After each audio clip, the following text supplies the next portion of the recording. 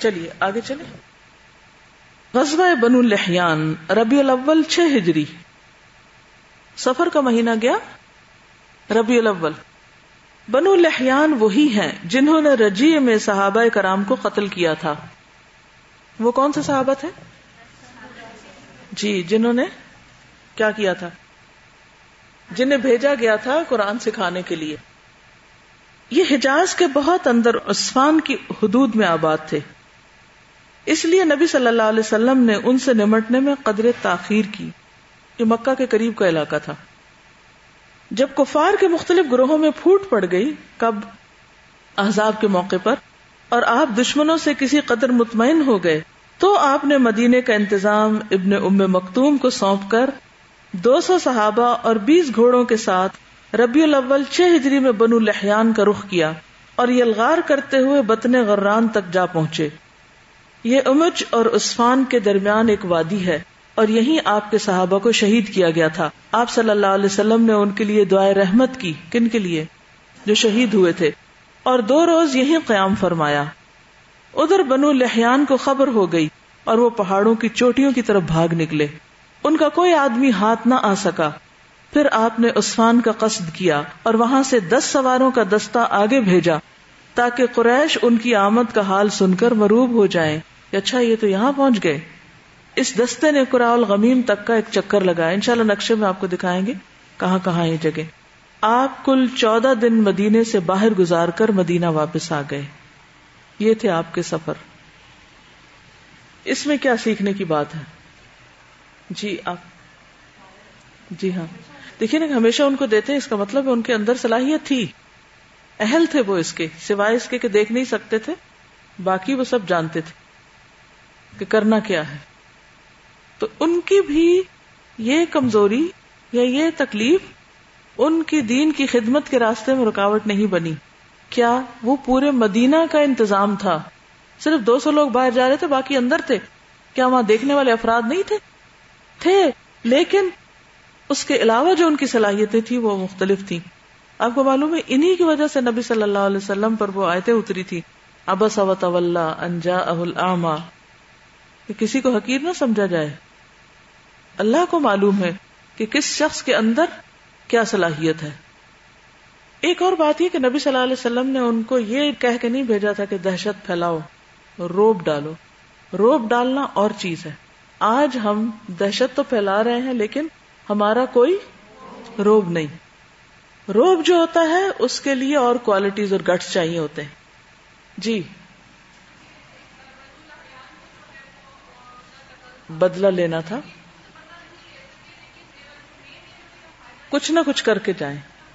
Good, یعنی کچھ نہ کچھ کر کے جائیں. اس میں سے 200 میں سے 10 کو بھیج دیا، سب نہیں گئے، باقی واپس چلے گئے. وہ 10 وہاں تک چکر لگا کے آگے. انہوں نے کوئی تقریب کاری نہیں کی، صرف اپنے وجود کا احساس دلانا مقصود تھا کہ ہم جیتے ہیں، ایگزسٹ کرتے ہیں. چلیے آگے چلیں. اس کے بعد ربیع الاول میں ہی ایک اور غزوہ ہوا تھا جس کا آپ کی کتاب میں ذکر نہیں ہے. وہ غزوہ ذی قرد تھا. ذی قرد ایک چشمے کا نام ہے. یہ بلاد غطفان کے قریب ہے جو رسول اللہ صلی اللہ علیہ وسلم کی چراگاہ تھی. عیینہ بن محسن فزاری نے 40 سواروں کی ہمراہی میں اس چراگاہ پہ چھاپا مارا تھا اور آپ کے اونٹوں کو لے بھاگا. نیز ابو ذر کے صاحبزادے جو اونٹنیوں کی حفاظت پر متعین تھے ان کو قتل کر دیا اور ان کی بیوی کو پکڑ کر لے گئے. یہ بہت بڑی زیادتی کی بات تھی. سلمہ بن الاکوع بہت تیز دوڑتے تھے. اگر آپ سیرت کی کتابوں میں جا کے ان کے بارے میں پڑھیں، خبر ملتے ہی ایک ٹیلے پر کھڑے ہو کر یا صباح کے 3 نعرے لگائے. یا صباح جو حضور صلی اللہ علیہ وسلم نے صفا پہ لگائے تھے، جس سے پورا مدینہ گونج اٹھا اور پھر ان کے تعاقب میں دوڑ پڑے. وہ اونٹوں پہ جا رہے اور یہ بھاگ رہے ہیں. سلمہ بن اکوع بڑے تیر انداز تھے.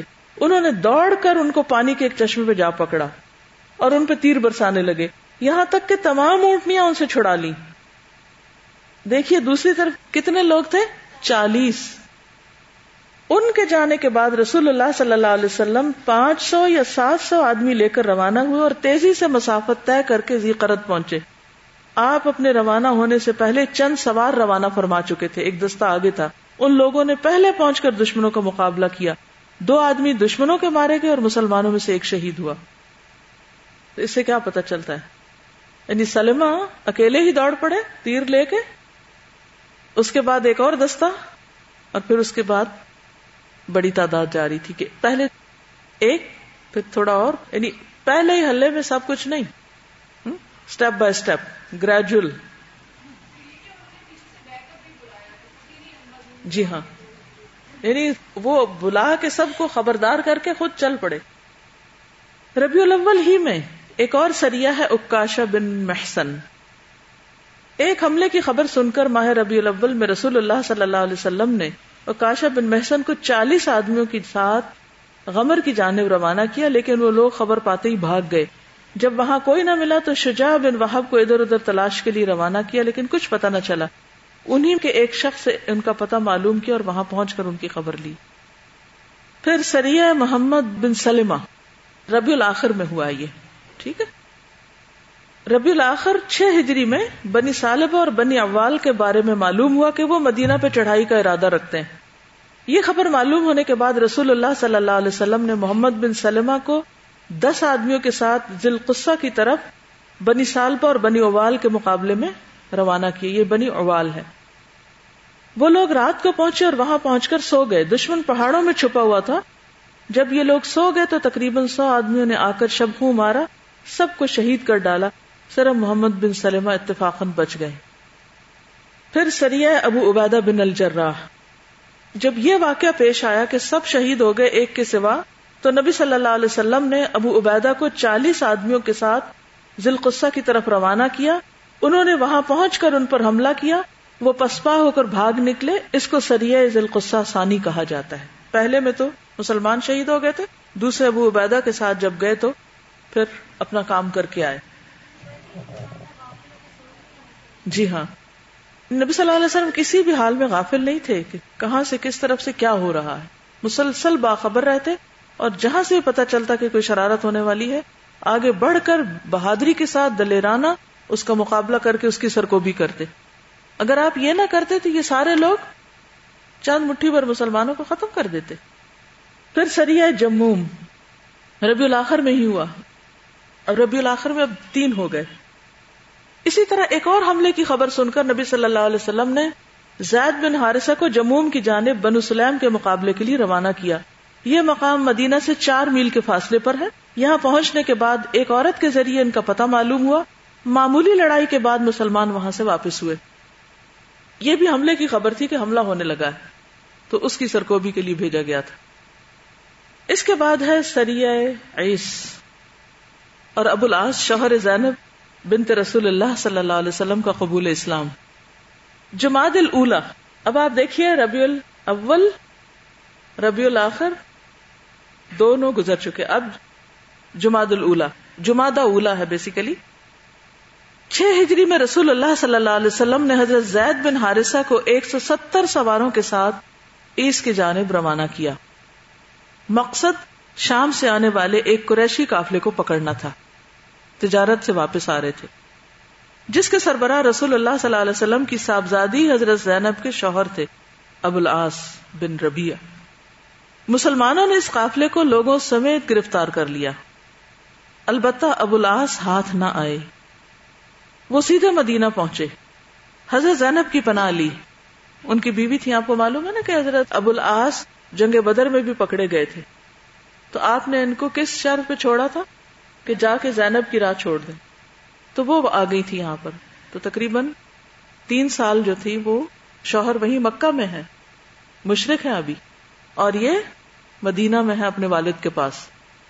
اب آپ دیکھیے کہ ان کے جو ساتھی تھے وہ تو سارے پکڑے گئے، یہ بھاگ نکلے اور مدینہ آ گئے اور آ کر حضرت زینب سے پناہ لے لی اور ان سے کہا کہ وہ رسول اللہ صلی اللہ علیہ وسلم سے کہیں کہ آپ قافلے کا مال واپس کر دیں. حضرت زینب نے سفارش کی اور آپ نے چھوٹی بڑی تھوڑی زیادہ ہر چیز واپس کر دی. اس سے کیا پتہ چلتا ہے کہ آپ سفارش سنتے تھے اور حسن اخلاق. تو سوال یہ پیدا ہوتا ہے کہ پہلے کیوں پکڑا تھا؟ کیونکہ یہ جو تجارت میں مال اکٹھا ہوتا تھا یہ واپس پھر مسلمانوں کے خلاف استعمال ہوتا تھا.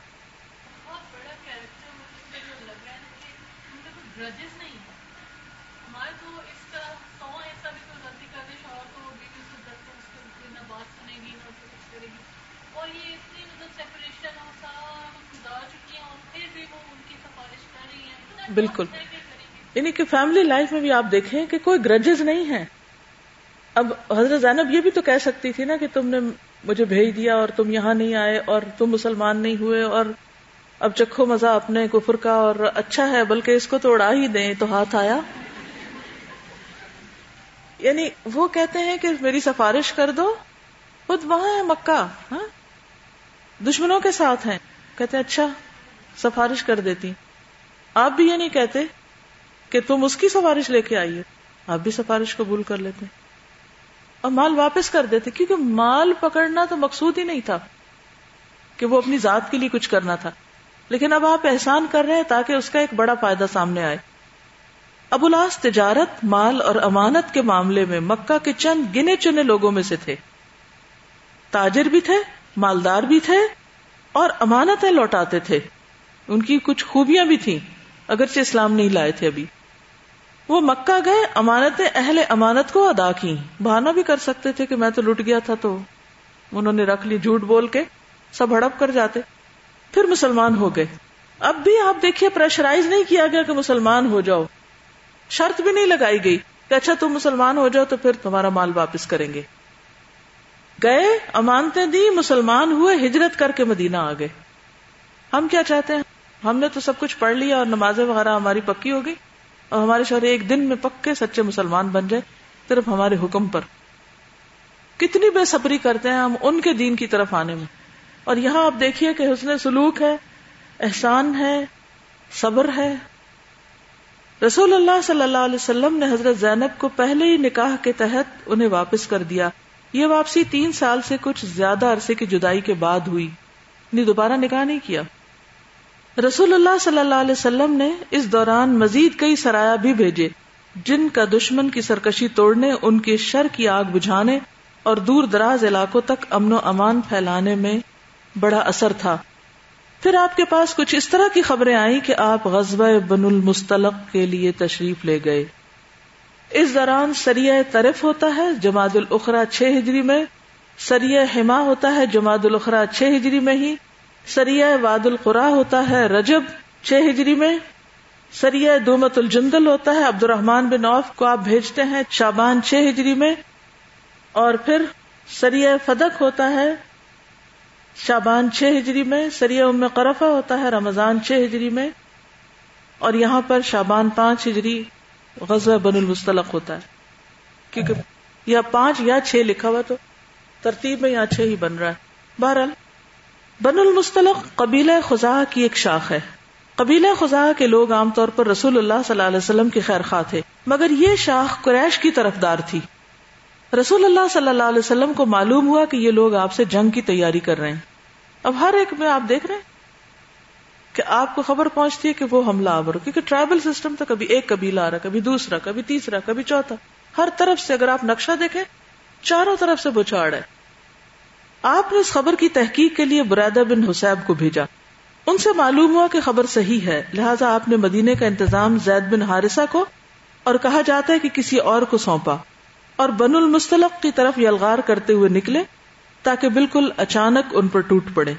آپ کے ساتھ 700 صحابہ تھے, اور بنو المصطلق اس وقت قدید کے اطراف میں ساحل کے قریب مریسیع نامے ایک چشمے پر پڑاؤ ڈالے ہوئے تھے. آپ کو معلوم ہے نا کہ یہ لوگ گھومتے پھرتے بھی تھے, جہاں پانی ملا وہاں رک گئے پھر چل پڑے. آپ صلی اللہ علیہ وسلم نے اس حال میں چھاپا مارا کہ وہ غافل تھے, بعض کو قتل کیا, عورتوں بچوں کو قید کیا, مال مویشی پر قبضہ کر لیا. اس وقت شعبان 5 ہجری اور کہا جاتا ہے کہ 6 ہجری کی 2 راتیں گزر چکی تھیں. قیدیوں میں بنو المصطلق کے رئیس حارث بن ابو زرار کی صاحبزادی جویریہ بھی تھی. مدینہ آ کر ان کے اسلام لانے پر نبی صلی اللہ علیہ وسلم نے انہیں آزاد کر کے ان سے شادی کر لی. اس پر صحابہ کرام نے بنو المصطلق کے 100 گھرانے جو مسلمان ہو چکے تھے آزاد کر دیے اور کہا کہ یہ رسول اللہ صلی اللہ علیہ وسلم کے سسرال کے لوگ ہیں. آپ کی شادیوں کی ایک بنیادی وجہ یہ بھی تھی کہ لوگوں کے درمیان باہم موافقت پیدا کرنا, لہذا حضرت جویریہ اپنی قوم کے لیے نہایت عظیم برکت والی خاتون ثابت ہوئی. یہ ہے غزوہ بنو المصطلق کی مختصر روداد. اس میں کوئی ندرت نہیں, یعنی کوئی انوکھی بات نہیں, لیکن اس غزوے کے دوران میں 2 تکلیف دہ حادثے پیش آئے جنہیں منافقین نے اسلامی معاشرے بلکہ نبوی گھرانے تک کے اندر فتنہ اور اضطراب بھڑکانے کے لیے استعمال کیا، لہذا تھوڑی سی روداد اس کی بھی دی جاتی ہے۔ پہلا حادثہ، رئیس المنافقین عبداللہ بن ابی کا یہ قول کہ مدینہ پلٹ کر عزت والا ذلت والے کو نکال باہر کرے گا۔ اس کا سبب یہ ہوا کہ ایک مہاجرین کے حلیف اور ایک انصار کے حلیف میں مریسی کے چشمے پر پانی کی وجہ سے جھگڑا ہو گیا۔ اس کا واقعہ پیچھے میں آپ کو بتا بھی چکی ہوں۔ جھگڑا جو ہوا تو ایک نے مہاجرین کو بلا لیا اور ایک نے انصار کو بلا لیا، تو آپ نے اس وقت جو فرمایا وہ آگے آ رہا ہے۔ مہاجر نے انصاری کو مارا تو انصاری نے آواز لگائی یا لل انصار، ہائے انصار کے لوگوں۔ اس پر مہاجر نے آواز لگائی یا لل مہاجرین، ہائے مہاجرو۔ یہ سن کر طرفین کے کچھ لوگ جمع ہو گئے، لیکن رسول اللہ صلی اللہ علیہ وسلم نے سبقت کی، فرمایا ابدعوا الجاہلیت وانا بین اظہرکم دعوها فانها منتنۃ۔ میں تمہارے اندر موجود ہوں اور جاہلیت کی پکاری جا رہی ہے، اسے چھوڑ دو، یہ بدبودار ہے، یعنی ایسے نعرے لگانا۔ چنانچہ لوگ اپنے رشد کی طرف پلٹ آئے، ہوش میں آ گئے اور واپس ہو گئے۔ اس غزوے میں منافقین کی ایک جماعت بھی ہمراہ تھی جو اس سے پہلے نہیں نکلی تھی۔ ان کے ساتھ ان کا سردار عبداللہ بن ابی بھی تھا۔ اسے خبر ہوئی تو غصے سے بھڑک اٹھا اور کہنے لگا، اچھا تو انہوں نے یہ حرکت کی ہے، یہ ہمارے ہی علاقے میں ہمارے حریف اور مد مقابل ہو گئے۔ ہماری اور قریش کے ان کنگلوں کی مثال تو وہی ٹھہری جو پہلوں نے کہی ہے کہ اپنے کتے کو پال پوس کر موٹا کرو اور وہ تمہیں کو کاٹ کھائے۔ سنو واللہ، اب ہم مدینہ واپس ہوئے تو ہم میں سے عزت والا ذلت والے کو نکال باہر کرے گا۔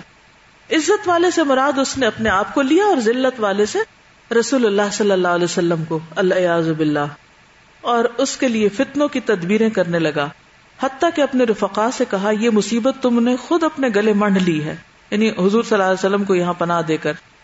انہیں اپنے شہر میں اتارا اور اپنے اموال بانٹ کر دیے۔ سنو واللہ، تم لوگ ان سے ہاتھ روک لو تو یہ تمہارا شہر چھوڑ کر کہیں اور چلتے بنیں گے، مدد نہ کرو، بائیکاٹ کر دو تو چھوڑ دیں گے تمہیں۔ جس وقت یہ باتیں ہو رہی تھی، ایک مضبوط ایمان کے نوجوان حضرت زید بن ارقم بھی وہاں موجود تھے۔ وہ اس ہرزہ سرائی پر صبر نہ کر سکے اور رسول اللہ صلی اللہ علیہ وسلم کو اطلاع کر دی۔ آپ نے عبداللہ بن ابی کو بلا کر پوچھا تو اس نے قسم کھا کر کہا کہ اس نے ایسی کوئی بات نہیں کہی جو آپ کو معلوم ہوئی ہے۔ اس پر اللہ تعالیٰ نے سورہ منافقین نازل کی اور اسے قیامت تک کے لیے رسوا کر دیا۔ پوری تفصیل آتی ہے مختلف جگہوں پر۔ اس منافق کے صاحبزادے جن کا نام بھی عبداللہ تھا خالص مومن تھے، انہیں علم ہوا تو تلوار سونت کر مدینے کی گزرگاہ پر کھڑے ہو گئے اور اپنے باپ منافقوں کے سردار سے کہا، واللہ جب تک رسول اللہ صلی اللہ علیہ وسلم اجازت نہ دیں تم یہاں سے آگے نہیں بڑھ سکتے، کیونکہ وہ عزیز ہیں اور تم ذلیل ہو۔ رسول اللہ صلی اللہ علیہ وسلم کو اس کا علم ہوا تو آپ نے کہلوا بھیجا کہ اسے اجازت ہے، چنانچہ انہوں نے راستہ چھوڑ دیا اور اس حکمت سے یہ فتنہ فرو ہوا۔ اس سے کیا پتہ چلتا ہے کہ عبداللہ بن ابی کے بیٹے عبداللہ کا ایمان واقعی سچا ایمان تھا کہ جب تک حضور تمہیں اپنے اولاد اور والدین سے زیادہ عزیز نہ ہو جائیں اس وقت تک ایمان مکمل نہیں۔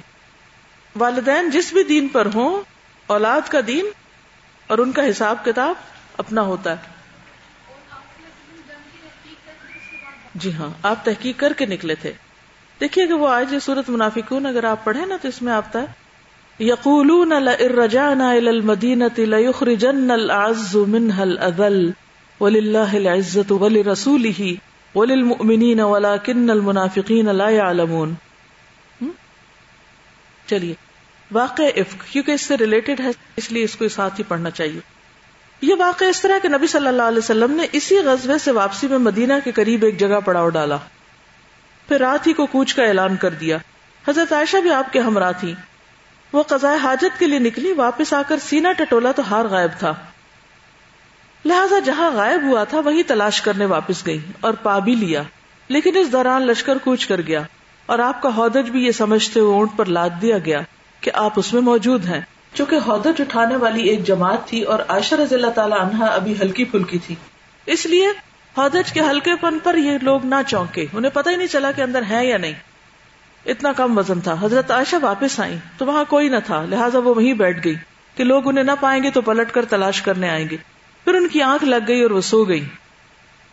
یعنی سوچئے کہ ہمیں اپنے بستروں پر بھی نیند مشکل آتی، ادھر ایک صحابی حضرت صفوان بن معطل جو لشکر کے پیچھے رہتے تھے تاکہ لشکر کی گری پڑی چیز ملے تو اسے اٹھا لیں، وہ آگے بڑھے تو ایک سوئے ہوئے انسان کا ڈھانچہ دیکھا، قریب پہنچے تو پہچان گئے کہ حضرت عائشہ ہے، کیونکہ وہ پردے کا حکم آنے سے پہلے انہیں دیکھ چکے تھے۔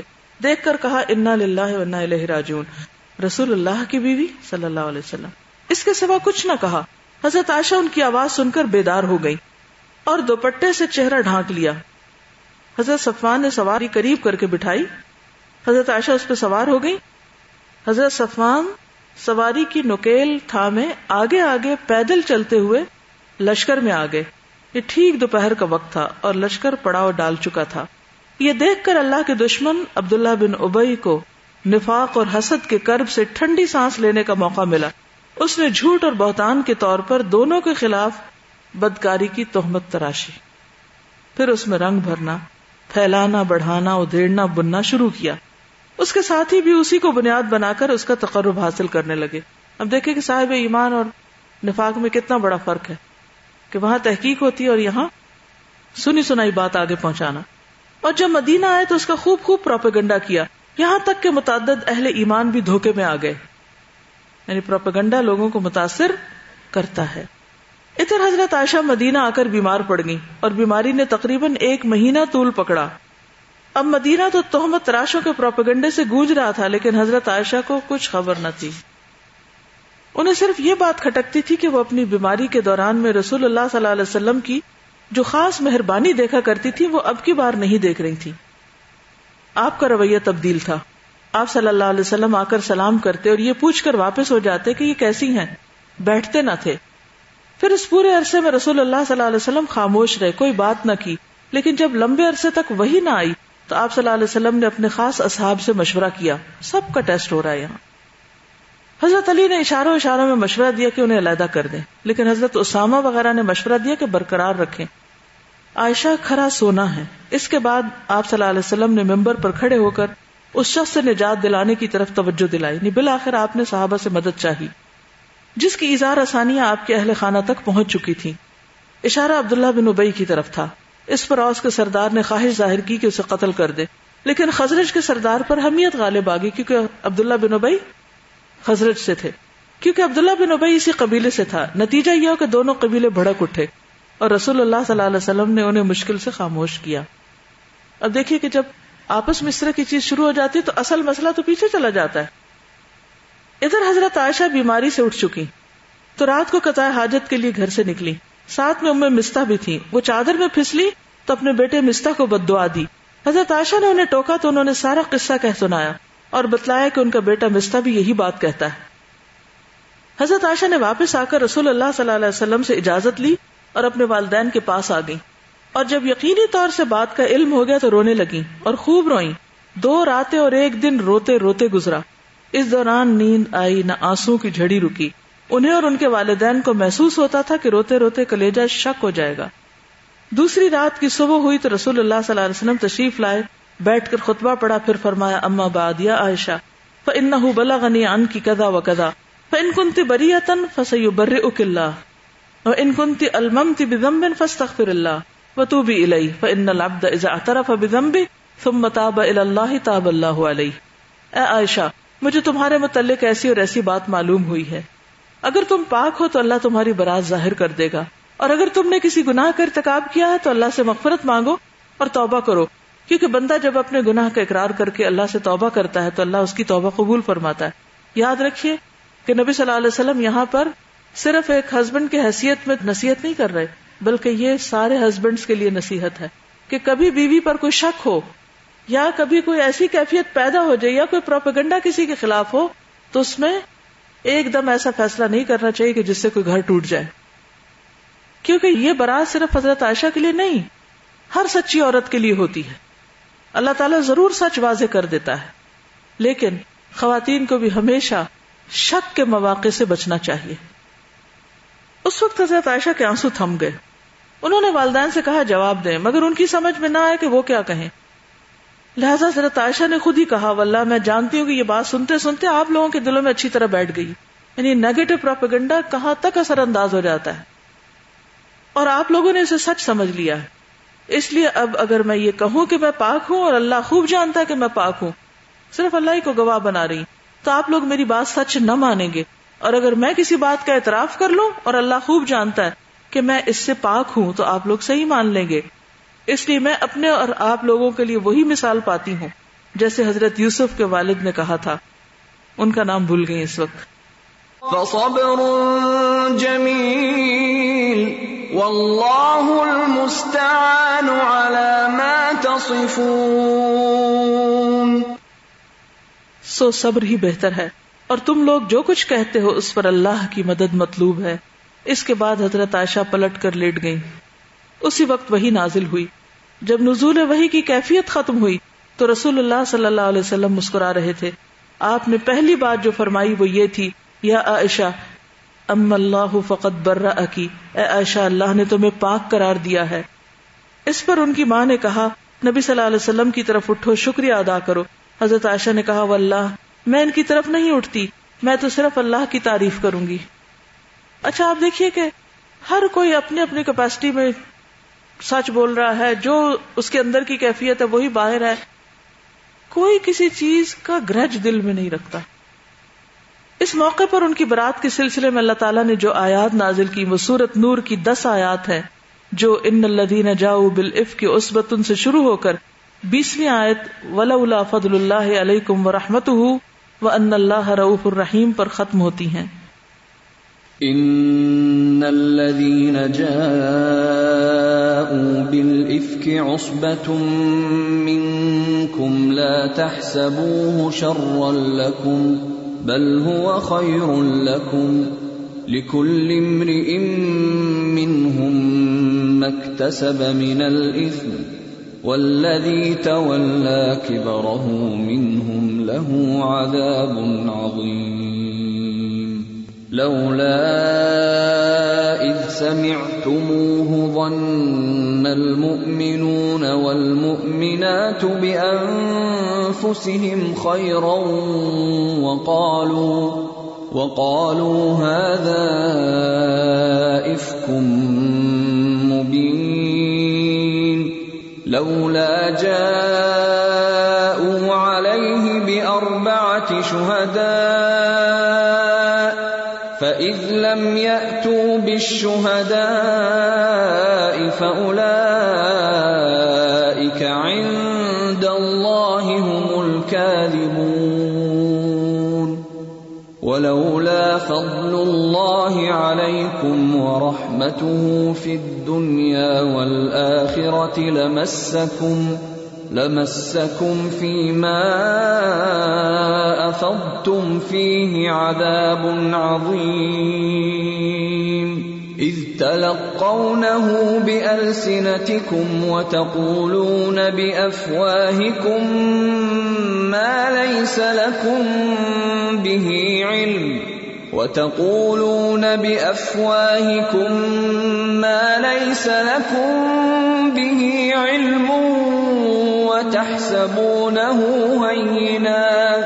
وتحسبونه هينا وهو عند الله عظيم.